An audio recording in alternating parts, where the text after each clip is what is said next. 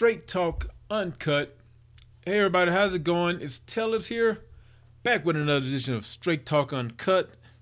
And this is being recorded on March 16th, 2016. How you guys doing?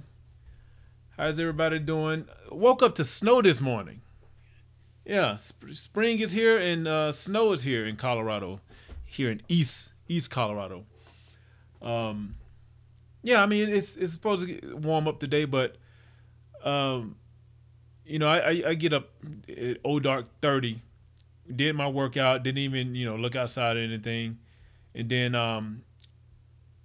when I finished my workout around 4 o'clock, went in the kitchen to get coffee, and I was gonna I start turning on lights, little just small lights like the over stove light, so I can put the pot of boil some water for some coffee, and went to turn off the back porch lights, and I was like, I did a double take. I turned the light off, and then I was like, wait a minute. I turned around, and yeah, ground is white. So I turned the light back on. I was like, holy shit, it's snow. And then I, looked at the see if I had any statuses to see if there was a delay in school. See if my daughters had a school delay or anything like that. Or so. Yeah, yeah, it's snowing here in Colorado today. It's supposed to melt off, so not a big deal. But you know what? Actually, that's one of the things I actually like about Colorado. It's like, man, the weather is here. I don't even know why we have weather people to try to predict the weather here. It can, I mean, in one day, in one 24-hour period, we could have like three different seasons roll through. It can snow in the morning. Around noontime, it can get up to like 68 degrees, 70 degrees, and melt it all off, and then end up being a pleasant day. And then by the nighttime, it's windy. It's windy and cloudy, like it's gonna rain or snow or something again. Um, just like the other day, it got real windy, right? And there's no leaves on any trees around here. And I had the garage door open, so I go out to go get in the truck. I left the garage door open, and the garage is full of leaves. So I'm like, where the hell did these leaves come from? And even when my wife got home, she was like, where all those leaves come from? She thought I had like a project going on or something. Like I was doing something. I was like, I have no idea. Anyway, let me go ahead and get the quote out of the way. And this quote for this episode is by Harry Emerson Fosdick. And it goes like this: self pity gets you nowhere. One must have the adventurous daring to accept oneself as a bundle of possibilities and undertake the most interesting game in the world, making the best of oneself. I messed that all up. Let me do that one again. Self pity gets you nowhere. One must have the adventurous daring to accept oneself as a bundle of possibilities and undertake the most interesting game in the world, making the most of one's best. Again, that's by Harry Emerson Fosdick. Is there a Henry Fosdick? I don't know. Harry Emerson Fosdick. So if you think about this quote, there should never be a dull moment in your life. When you're working on making yourself better, there should never be a boring, dull moment. There should never be a day where you wake up and say, I don't know what to do. Whether you're making yourself better as a person, better at your craft, better at your skill, better in a personal aspect of your life, like being a father, husband, brother, or even just being a better pet owner, being a better gardener, whatever it is. If you're always striving to make yourself better at being something, you will always have something to look forward to each day. Each day you wake up. I have this motto: focus, create, master, evolve. And the master is about self mastery. It's about mastering yourself, like focusing on yourself. That's why I don't do a lot of like I don't really get into a lot of like the pop culture gossip because I don't have time for it. I'm not worried about. I have my own I have so many issues and problems of my own that I need to work out. I can't pay attention to other people. You know what I mean? And sometimes I get confused with people who have a family and lives and stuff, but they're into. I mean, if that's your business, like if you a blogger or if you're a journalist or if that has to do with the way you make money, make a living, then that's one thing. But I'm just talking about people just idly just into this stuff. Because if you would concentrate on like the seemingly narrow focus of our own particular lives, there's always a goal to achieve. Like whether if you don't have any kind of business goal, you don't have any sort of like, because when we think of goals, we always think it has to be tied to a job or business or making income or something like that. Like when you look at a lot of these self-help books and stuff, there is always tied to like something to where you're making money. But the biggest, and I made this mistake. I made this mistake um probably 5 6, no, actually I can tell you it was about 7 years ago, 7 8 years ago. Let's see, how long has my wife been married? It was about more like 8 or 9 years ago. We've been married 16 years, so it was around the 7 year itch time when when I realized marriage is you have to approach marriage the same way you approach business. At the time, I was heavy into building my real estate empire, and and I was just thinking, okay, I got the support of my wife. That's cool. That's all I need to have. And I sort of faltered on uh, taking the same approach with family life as I was with business life. You know what I mean? And when you hear a lot of these quote successful people, a lot of it came at the sacrifice of family, and that was the one. That's the one thing that I won't sacrifice. I'm not willing to sacrifice my family. Um, it's just not. It's not. So that's one of the things that I'm always working on. Always, man. I get in trouble with with my wife. Actually, it's been a little better. We had a little thing.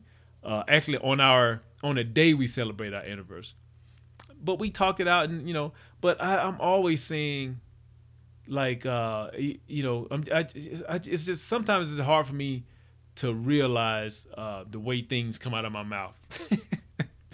And I'm always working on that. I'm not a egomaniac or a narcissist to the fact why I don't think I have issues or problems. I'm the first person to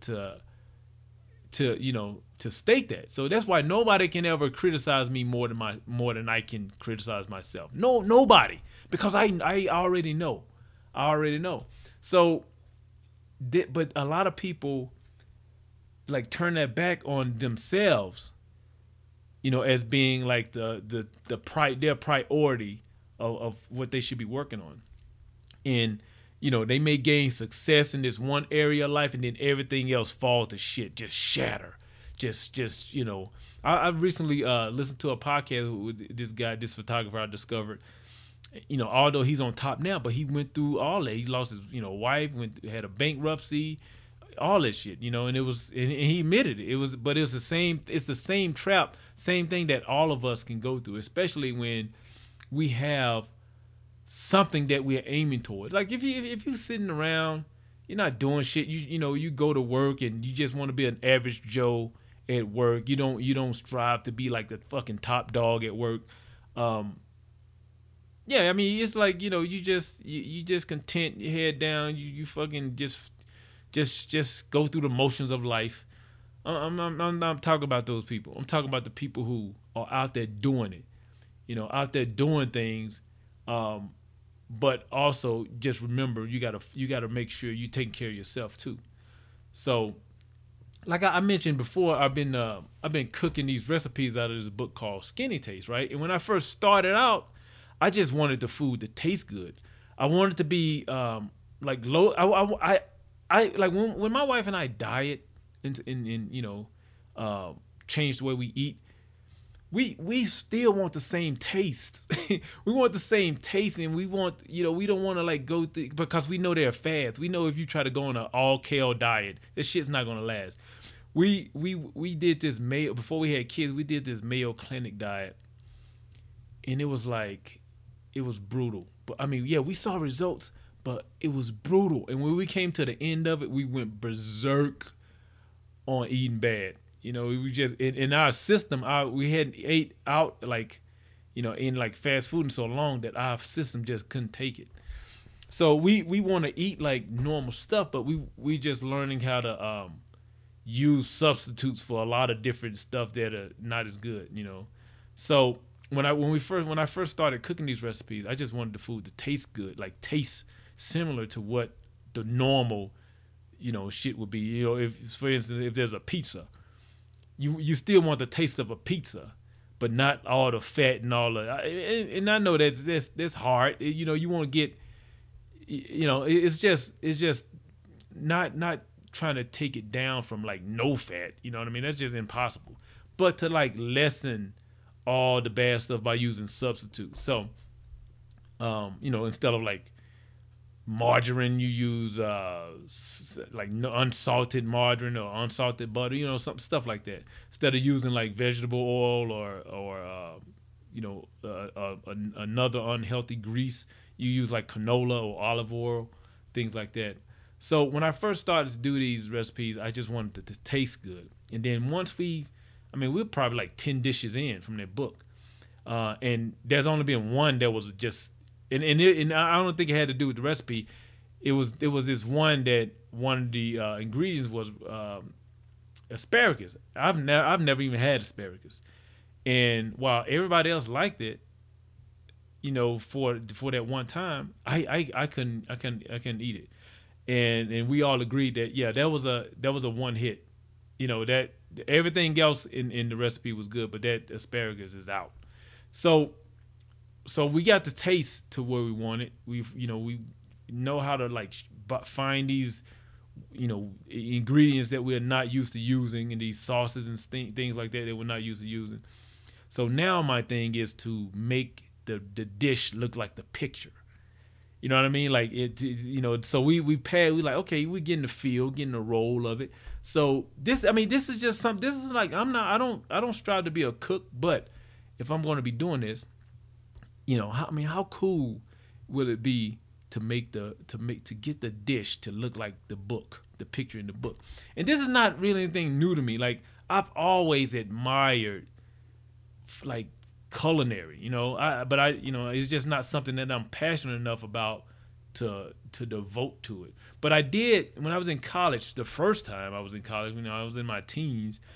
I was a cook at this restaurant, and when I first started cooking, it got to a point to where I was like, I would finish a dish, and then I'd be like, this looks nothing like the picture on the menu. And it was like, I didn't want to, I didn't just want to put shit out there, and then, cause the worst thing you could do when you in that type of environment is to put some to send out a dish, and then the customer send it back. So I didn't want to be that guy.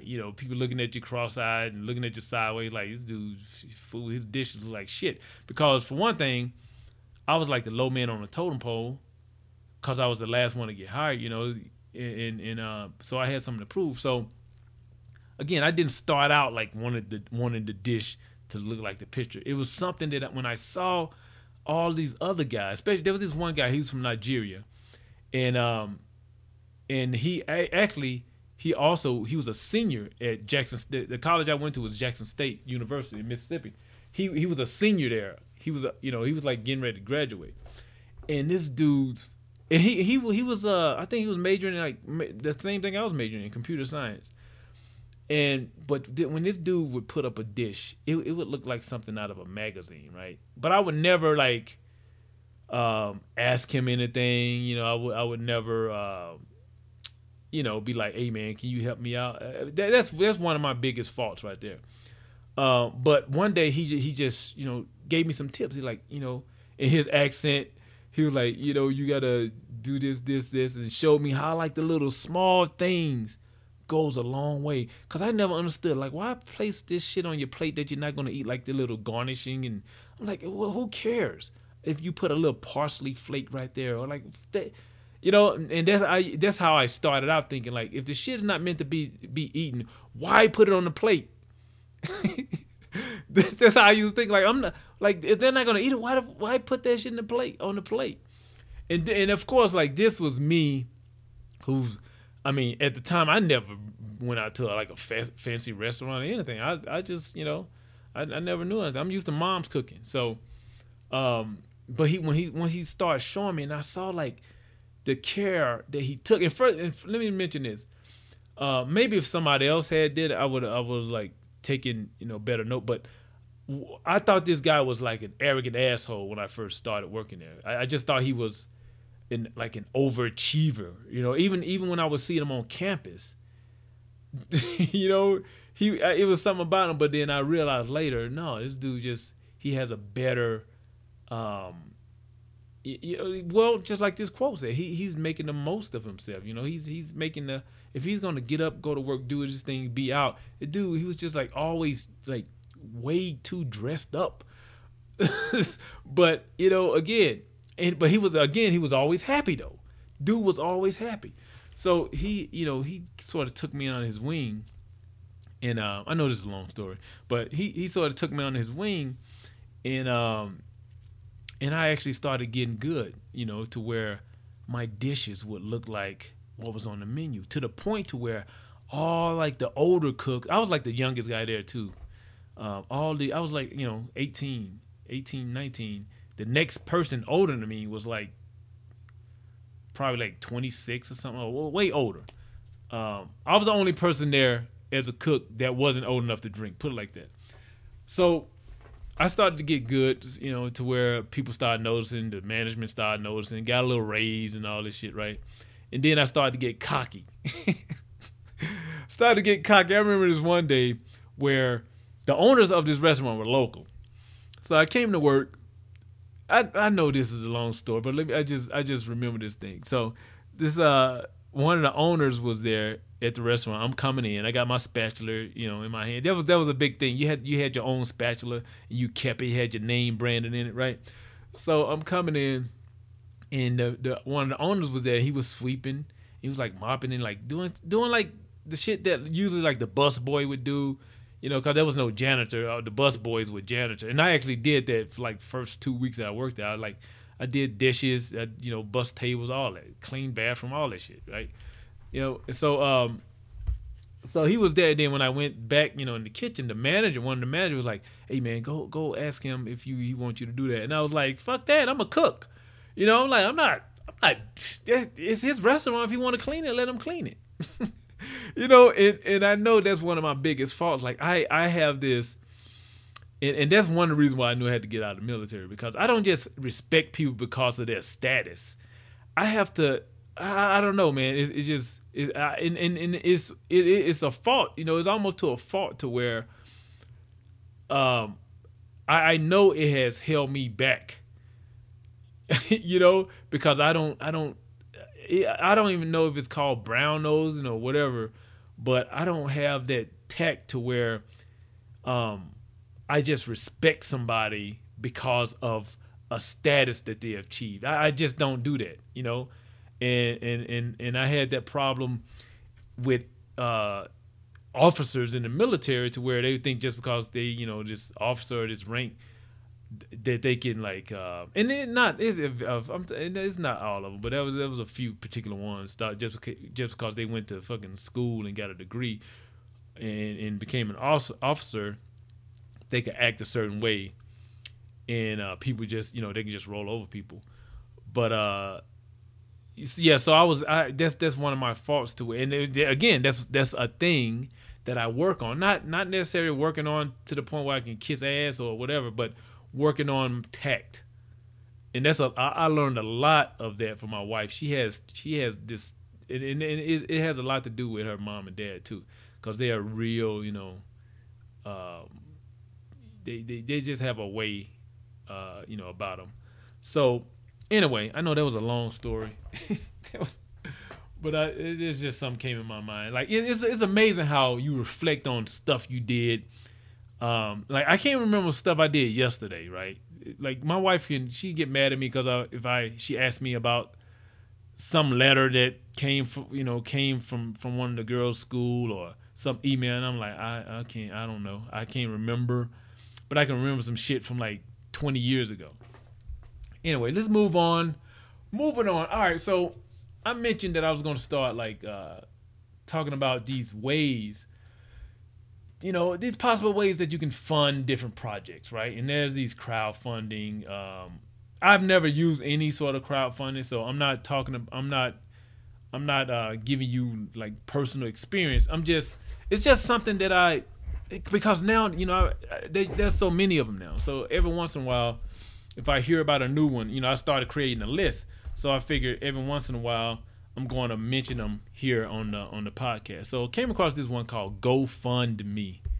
It's GoFundMe.com. GoFundMe.com, right? So it's a crowdfunding um, platform, and so let me just read here about it. It says it is global too, so it's international. So GoFundMe personal online fundraising websites are perfect for individuals, groups, and organizations. Based in San Diego and Menlo Park, GoFundMe was launched on May 10th, 2010, and has quickly become the world's number one fundraising site for personal causes and life events. Millions of people have raised over $1 billion in the past 365 days. So the fees associated with GoFundMe is there's a 5% fee, and then also there's a processing fee of 2.9% plus 30%. And then it's an all or nothing. Oh no, it's saying that it's not an all or nothing. So I do know what that means. So and I'm not sure which ones fall into the category all or nothing, which ones don't. So I may create a list of just that. But all or nothing meaning if you make a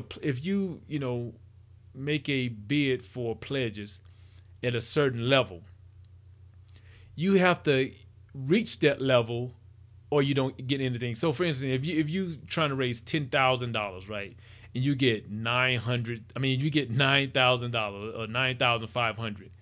If you don't reach that 10, you don't get anything. Nothing. Zip. Zero. Nada.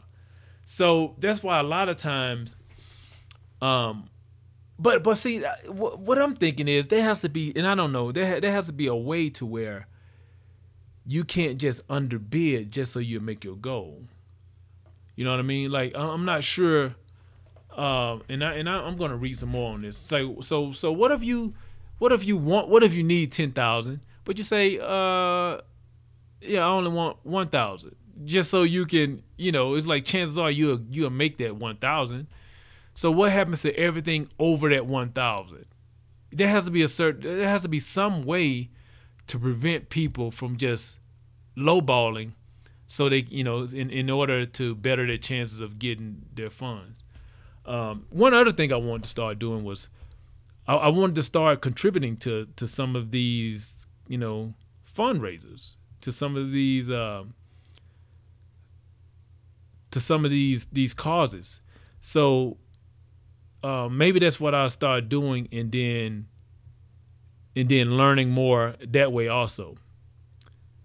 And add that to, in addition to finding ways you can fund your project, also shouting out causes that I think are worth. Man, I'm looking at this front page of GoFundMe, and I don't know why this never even struck in my mind. I was thinking there's gonna be like gadgets and people trying to get a book published, but okay, let me read this one. So there's a Trooper Sean Culling Memorial Fund. So this must be a officer who died on the job. Yeah, that's what it is. Or no, I'm not necessarily died on the job, but I'm not sure. But there's also these ones for like animal cruelty and man, man, man. When I see um when I see like people that just doing shit to animals, man. there's just something I don't know. I go into another just I don't know. I don't even want to talk about that. And so there are other ones on here like the Purple Heart recipients. This guy, this veteran, like he had some injuries from being in combat that's needing some funds and donations. So yeah, so go check out GoFundMe.com. Uh, yeah, some of these are sad, man. Like I wasn't even I wasn't even expecting this. I was thinking along the lines of like you go to Kickstarter, a lot of the stuff is like tech stuff and things like that. So yeah, I'm gonna have to look at that one a little deeper. Um, yeah, so that may be so GoFundMe maybe for another type thing. Let me see if I can find something that's not as sad. Woo, that kind of caught me off guard. All right, so here's one. What is this? Support GNO Family Cyclery. Is that cyclery? Is that a word? Um, I'm just reading this here. What are they doing? Okay, so it looks like they're bike builders of some sort. Yeah, so that's sort of what I was sort of expecting to see more of, but anyway, check out GoFundMe.com. Again, I'm gonna be posting some, talking a little bit more as I learn more about these different resources. So that's that. Another thing I wanted to talk about was, I also want to talk about these venues and outlets, ways that you can get your art viewed, or organizations that you can join for support. Here, look, see this is my focus level. I had to check this email I've been looking for. Okay, so SEPA, the Contemporary Photography and Visual Arts Center in Buffalo, New York. So about SEPA. Located in Buffalo's historic Market Arcade complex, SEPA Gallery is a full-service contemporary photography and visual arts center with impact in both the local and national communities, serving approximately 300,000 individuals annually. With four galleries of changing exhibits and events, multimedia public arts installation, arts education programs, and an open access darkroom and digital photo lab. So check that out. SEPA creates a vibrant presence in the heart of downtown Buffalo. And that website is sepagallery.org, and that's CEPA gallery.org. All one word. Um, and I've come across SEPA a while ago, but at the time I wasn't like, I was just pretty much looking at what type of art is being displayed. Well, like what I'm always fascinated by, like the jury process with um with exhibits. And I'm on SEPA's front page, so it looks like they have the SEPA Gallery, the Flux Gallery, Focus Gallery, Passageway Gallery, and Underground Gallery. And I'm pretty sure each one of these different galleries showcases uh different different type of work. So again, that's as I go through these when I come across these galleries and things like that that come on my radar, I'm just gonna mention over here, just in case somebody, just in case you guys never heard of them. You may even be close. You may be in Buffalo, just like the Center for Fine Arts. Is it Center? Yeah, Center for Fine Arts is here in Colorado. I mean, it's a little ways north of me, but I've never even been there. It's one, I've never even been to that gallery. I used to go to galleries a lot downtown. I used to just walk around, check out galleries and museums and things like that. But of course, that was before I had three kids. But now that they're getting older, I can, especially spring break. Hey, there may be a easy, cheap thing to do on spring break. See how many galleries we can go to. See how many. Just go downtown, take them on a camera walk with me or something. I may do that. But check out sepagallery.org to check out that organization. Um, Info for artists. Like there's a residency program. There's a feature. Let me see who's featured in residency. And there's also an open call for artists. Let me see who. Michael Brown, featured regional artist in residency. Michael Brown is a CEPA's 2014 Cultural Exchange Artist in Residency. I don't know why I keep messing that word up. But yeah, again, this is how I not only discover new work and see like a body of work. I've never been to, actually, let me see. Have I been to Instagram? I'm to think. I know I have an Instagram account. But when I went to Instagram, all I saw, maybe I was like in the wrong searches. I know a lot of photographers use it because I hear it on podcasts all the time. But when I first went to Instagram, I saw like shoes and watches and chains. That was like the first thing I saw. People taking pictures of their shoes, like watches and cars and stacks of money.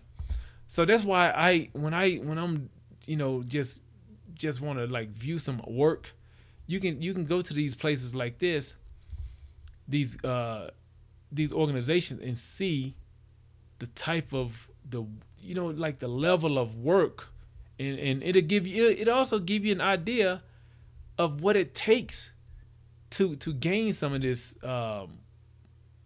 notoriety. You know what I mean? Like you can be going in your own zone, in your own mode, and thinking you doing something, and then until you see somebody really really hustling. Like what's the guy named Bill Cunningham? Is that his name? The photographer in New York. Is his name? Is it Bill? I saw a documentary. Yeah, Bill Cunningham. He's the guy that's been doing it forever. He's like 87 years old, and and when you think you're like hustling, and then you see this guy riding a fucking bicycle with a camera around his neck, and you realize, man, you know, you 32 and you waking up wondering, am I gonna shoot today? I don't feel like. And then you see this guy's documentary on Netflix, or you just read a little bit about him, and you be like, what? Come on, man, get up. You know what I mean? So when I look at stuff like this, when I'm finding these galleries, I'm not looking for something to copy. I'm just looking for a little boost, a little inspiration. Sometimes you just got to do that. You just got to do that, and that's why I don't go to like when I hear what's popular. I'm always like trying to find stuff organically. You know what I mean? Like, and especially, this is one thing I like. I like to look at somebody's work and then picture what this person is like. What they look like, um, what they're about, and then from their images, and then you see them or you find them on the about page and they don't look anything like you thought they were gonna look. Their life is totally different, and you know what I mean. It's like it give you just because I'm not like a out there and about type person. I'm like a social butterfly, like out there doing things on social media. I'm not like going to parties and none of that shit. So sometimes this is how I meet people. This is how I meet people through organically discovering these galleries, these organizations, and things like that. So anyway, so that's it. SEPAgallery.org. All right. So check out this. Came across this contest. The best photos from the black and white child photography 2015 contest. Again, there's a photography specific to black and white and specific to child photography. Um, so the black and white, the B&W Child is an annual international photography contest devoted 100% to the art of black and white child photography. In 2015, we organized the second annual international photo contest in black and white child photography. We've received over 5,000 photographs from all over the globe. This is the gallery of winning photographs in the first and second half of the contest in this year. So of 2015. So again, so like this is a new contest. This is when you want to get in. This is when you want to be the trendsetter. This is when you want to, start setting the standard for contests to come in the future. It's the second annual international. So this is one that's going to go on the top of my radar. When I see contests like this or new magazines or new like call for entries for like um a new type of content. Like there's one by Lenswork. I think the deadline is like June 15th or something like that, or maybe even July. No, I think it's June 15th that I want to enter because it's like the first of its kind. It's like a first time type of thing. So yeah, check out these images, man. These are some damn good images. And then so what I would do, or what I'm going to do, is when I come across like something that grabs my eye, then I want to find out more about that photographer. You know what I mean? I want to find out like who, like, man, what kind of person captured this image? You know, I mean, this is when you have people that they can spout out all of these, just the same, man, the same damn names of photographers, the same, like Richard Avedon, Robert Frank, like the same fucking 5 or 6 photographers. But I don't care about that. I want these unknown people. That's who I get inspired by. I mean, I get inspired by those. As a matter of fact, I got these 3 books from the library. Big as shit. Big ass books. And let me tell you. So, so I'm not saying I don't. Oh shit, I lost my page. I'm not saying I don't get inspired by them, by those photographers. So just one book is called America at Home, a close up look at how we live. And this one was created by Rick Smalling. If you don't know who Rick Smalling is, do a Google search, and Jennifer Irwin. And I think they're a couple actually. And this book, it is matter of fact, the cover is a house in Westminster, Colorado. It doesn't even look like Westminster. I swore it was somewhere down south. Matter of fact, I showed my wife this picture. I said, looking at this picture, where do you think this is? She said somewhere down south. So I had the same thing. I had the same thing in mind. I was thinking it was straight up somewhere down south, but it's in Westminster, Colorado. So that's this book, and it's about I know I went from talking about this photo award to a book review, but it's not a book review. I'm just gonna mention them. I got these at the library, um, and it's like a journalistic look into people's lives. And what's fascinating about me, I mean, what I was fascinated about is like all the time I was wondering, how did he get access into these people's kitchen? Are these strangers? Did he know these people? You got to take a look at the book. Get it at the library. Let me see, if you were to buy it on Amazon. I don't know how much it is on Amazon, but I stopped buying books like this a long time ago. I still would buy like a reference book, a book that I can keep going, like bookmark and keep going by back to, like for a technique or something like that. But um, I don't know what. Okay, so this book is MSRP $40. So that's one. $40. And then this second one, uh another Rick's wait a minute. Another book by Rick Smalling and Jennifer Earl. I didn't even realize that. It's the same authors. Rick Smalling and Jennifer Irwin. And I'm pretty sure they're they're husband and wife. If not, they're dating or something. I can't remember. But this one is called The Human Face of Big Data. Also from the library, and it's a gigantic book. I mean, it's huge. This one would be $50 MSRP, but I haven't even looked at this one yet. So I haven't even went through this one yet. And so getting to my point about when I was saying, not that I don't idolize those photographers. This third book is called it's the Magnum Stories, and of course it's the photographers of Magnum. In this book, if this book is $80 MSRP, $80. So that's a good almost $200 in books, 3 books. So no, I can't just go drop $200 on books, but I can go to the library. And this Magnum one I haven't went through either all the way. I mean, it's thick, man. Let me see how many pages. 500 from front to back. 510 pages. So yeah. When I say that, I'm not saying I don't look at their work, but I'm just saying I get inspired by these unknowns. People might like me. I'm unknown, and then when I see their work, it's almost like the same caliber as these people, that we know the names of and idolize. I mean, this some of this work is just phenomenal, man. And it's like I would never like what's awesome. Like I can see something like I would never create that image, but I'm glad somebody did because it's fucking awesome, and I can look at it and I can enjoy it. There's this one. It's simple picture of this kid, and there's a butterfly on his nose, and man, you just gotta check it out. Let me see. Where did I even get this? Where did I even come across this? So, I mean, some of these you can see kind of inspired by Sally Mann and I can't remember the other lady name. Definitely got some Sally Mannish.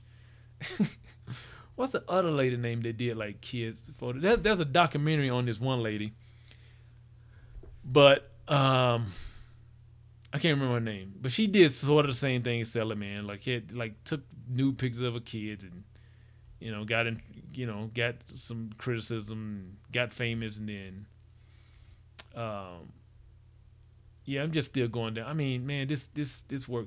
I did a project with my first daughter was born, and I actually this is one of the this kind of messed me up. This is one of my biggest mistakes in photography, in my photographic career. Right, so I was doing this project. I was doing it to like get any sort of editorial work. I can't see myself doing anything like that.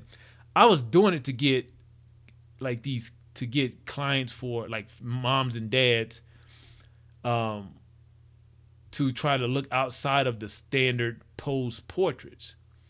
You know what I mean? So I was doing these projects with my daughter, but then I got this I got this call, and I thought it was a joke, but it was from the biggest like ad agency. It's the big one of the biggest one. I think it's like the top three or something like that. Now this was back in like 2005 or six. I was still working for the DoD. No, actually, it had to be earlier than that then. But so I was just getting into photography where I was doing it as a business. I hadn't done a wedding yet. I was doing family portraits and stuff, but I just didn't want to do like the Olin Mills type portrait. But I had a body of work, but didn't have like a physical portfolio. Although I had prints that I printed on my Epson, I think I had like an Epson 1400 or whatever the latest and greatest Epson was at the time. And I didn't have a portfolio, right? Like a physical portfolio. And the lady called the I can't remember what her title was, but she was like, "Can you get a portfolio to us?" They were paying for it. It was on their dime. She was like, "Yeah, just can you overnight it to us?" And she said, "I'll send you the FedEx, um, whatever the number, the billing, the purchase order number or billing number or whatever." And I instead of just saying I don't have a physical portfolio, I was like, "Oh yeah, I can do that." And I was like, "Man, I put together this bullshit portfolio from these Epson images, which one great images at all. Man, I want to fucking die just thinking about it, right? So we didn't live anywhere close to a FedEx, and I couldn't call and say like schedule a pickup because it was like already late, and so I called the FedEx and asked them what time they closed. They were getting ready to close in like an hour, and this lady had stressed that like within the next 2 days they're gonna pick somebody, and the job was in Chicago, and I was like, cool, cause my wife is from this little small town in Illinois, like probably an hour and a half, 2 hours. The north is she? Are they north? No, south. No, north of Chicago. So I was like, cool, I can stay with mom and dad in law, so and drive up there, right? And and this lady here, I'm not like inflating the story, but this lady, she said she liked my images. She liked my approach, and And I was like, I mean, to me that was enough right there. But to want to see a portfolio, because I was thinking in my head, I'm like, well, the same shit that I'm gonna send you is what's on the website, really. But I did have some different stuff. But so I ended up sending it to her, and and this is before I knew like follow up. I mean, man, I was like, I had no experience with this, you know, but I had no experience with like follow up or none of this stuff. So I put it, got it in the mail, sent it, FedExed it, and that was that night. So the next day passed, the third day from now, okay, so say that was a Monday. I did that Monday night. So Tuesday passed. Wednesday, I get home from work. The portfolio is sitting at my doorstep. And there was like a letter. I can't remember exactly what it said, or maybe I blocked it out, but it was pretty much like um, the level of work in that portfolio I sent them wasn't the same that they saw online. And I was thinking like, and I know it was it wasn't the images per se. It was the presentation. It was just like a fucking a Toya portfolio book. I just threw some images, and again, I had never even seen, really, even to this day, I've never seen like somebody's portfolio. You know what I mean? I've never, but except for like online, where people pay 300-400 bucks for a physical portfolio. At the time, I don't think people do that now, but at the time, that's what people were doing. They were making these elaborate, like leather bound portfolios, and there was this company that was charging like, I was like, I can't spend that. I just couldn't. So anyway, I can't remember how I got on this story. Um, oh, so yeah, talking about these kids these kids pictures. So when I see these images like this, it kind of remind me of when I used to take pictures of my daughter. Um, but more for myself, like I said, that was the only time I even like submitted to anything. And then there was another project that was based around telling stories of kids and stuff that I submitted. But anyway, man, I can ramble. I can ramble. Oh yeah, so let me tell you where you can go to find this project and take a look at these awesome images. Um, so it's the black and white dot childphotocompetition.com. And who hosted, like, it has to be, so not a scam. Let me see, like, are they in the sponsors or just child photo competition devoted to the art of child photography. Yeah, so check it out. I'm gonna have to do a little more research on this because this is like a contest I would definitely want to enter. So it looks like they have a color competition as well, but it's you can check out the main site. The main site is childphotocompetition.com, but the particular contest I was talking about was blackandwhite.childphotocompetition.com. So check that out, man. Do you always do your research though? Do your research. What else I want to talk about? I may not even get to these other stories. Oh, let me mention this quick. So I came across this article. There's this company. There's this software called Affinity Photo, and I guess it's on Mac. But it looks like they have a version coming out for Windows. And what I'm looking at, it looks like they're gonna be a Photoshop competitor. You may be saying, so what? All right, well, what drew me to it, and I have Creative Cloud. I'm actually getting ready to downgrade to just the photography, the photo plan. Lightroom, Photoshop, and whatever other little mobile things that come with it. But the thing about this Affinity Photo, and you can find it at Affinity, and that's AFFINITY, affinity.serif, SERIF.com, affinity.serif.com. The awesome thing is it's going to be $50. No subscription, just $50. That's it. $50. And it's gonna be like a full scale, as far as I can see, rival to Photoshop. Man, I mean, of course I'm skeptical. Um, I'm skeptical, but check out. You can go and sign up for um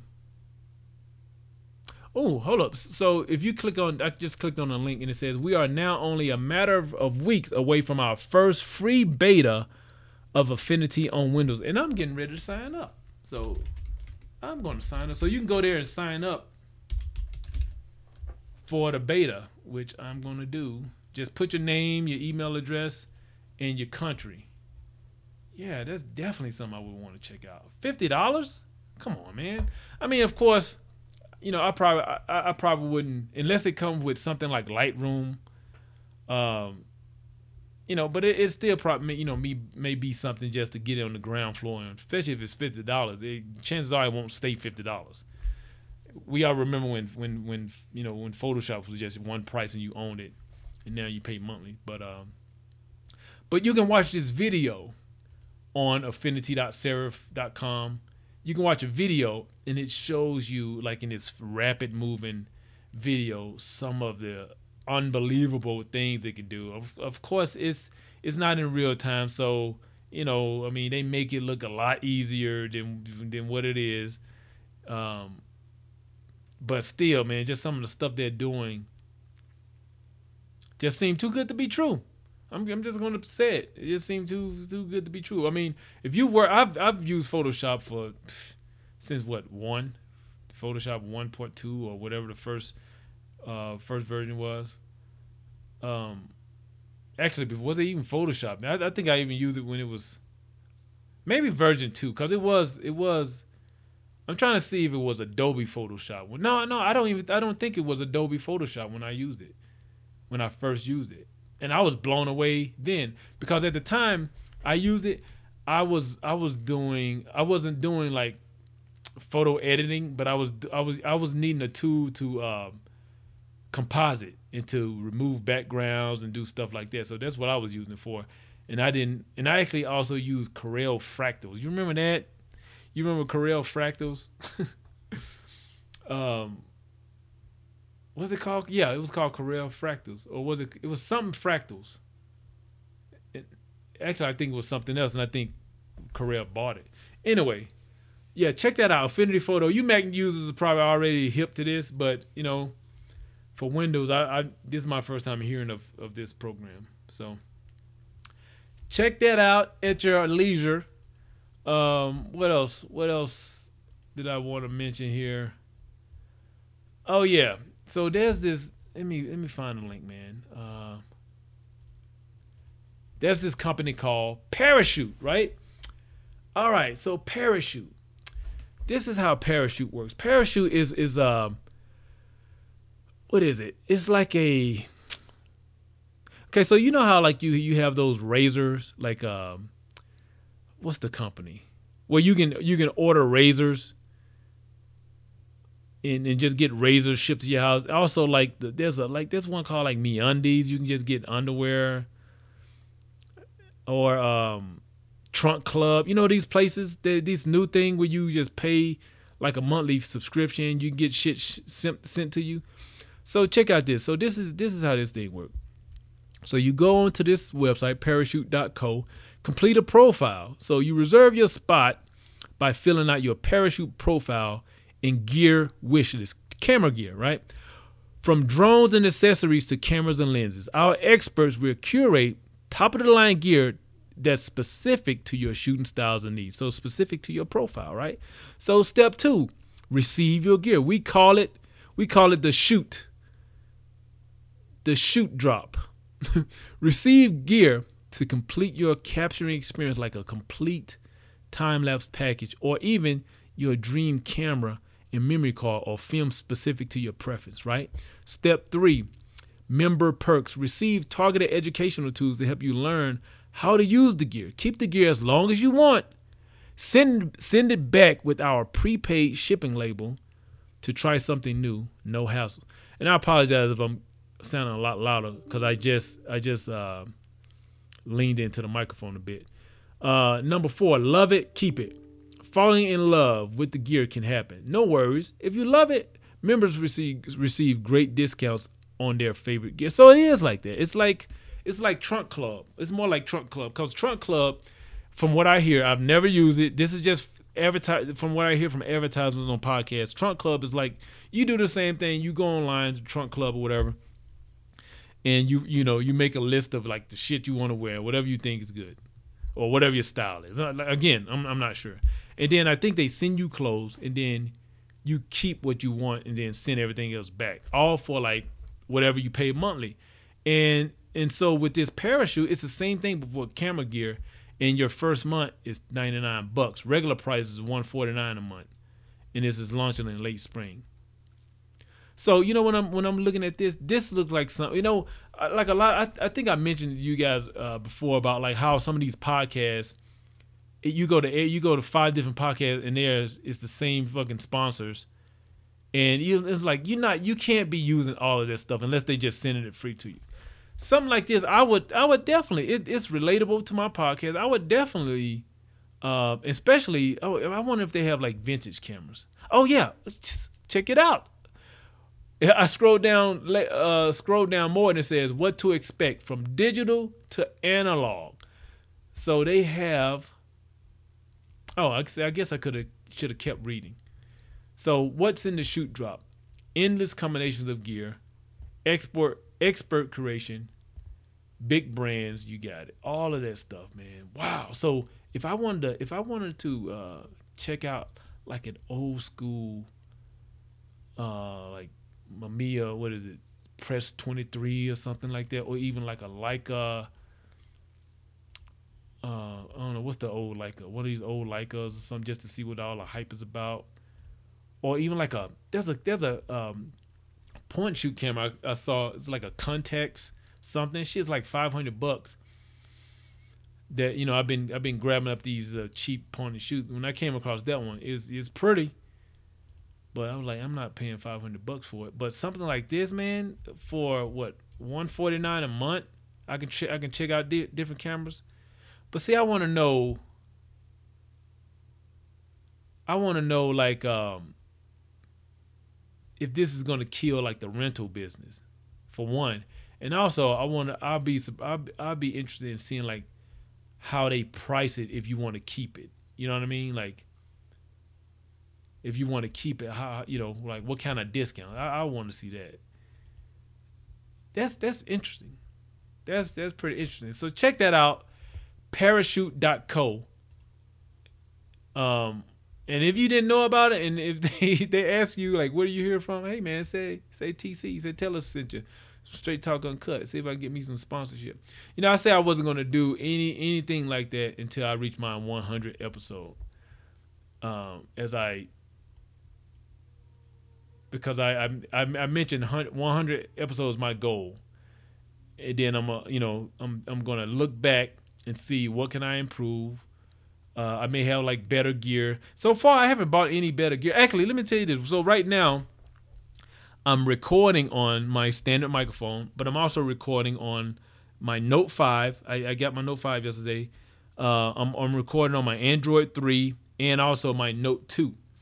Because what I discovered all of this time, I've been using this Sony lapel microphone for like backup.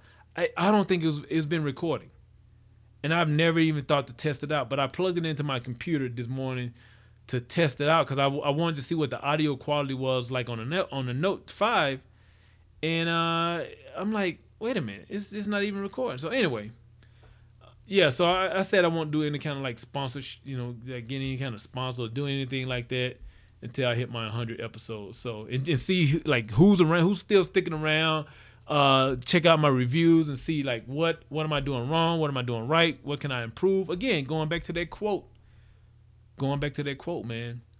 As long as you trying to better yourself at something, you never have a dull day. Um, but yeah, man, I think that's it for this episode of Straight Talk Uncut. Hey, appreciate you guys coming back. It's gonna get better. Small incremental changes, both changes you guys can see and changes behind the scene that you guys won't see. Um, keep leaving me feedback on the timeline on SoundCloud. Email tell us at straighttalkuncut.com. You know my saying. Like I always say, I don't know a lot, but what I do know, I try to talk straight about. This is straight talk uncut, man. Talk to you guys next time.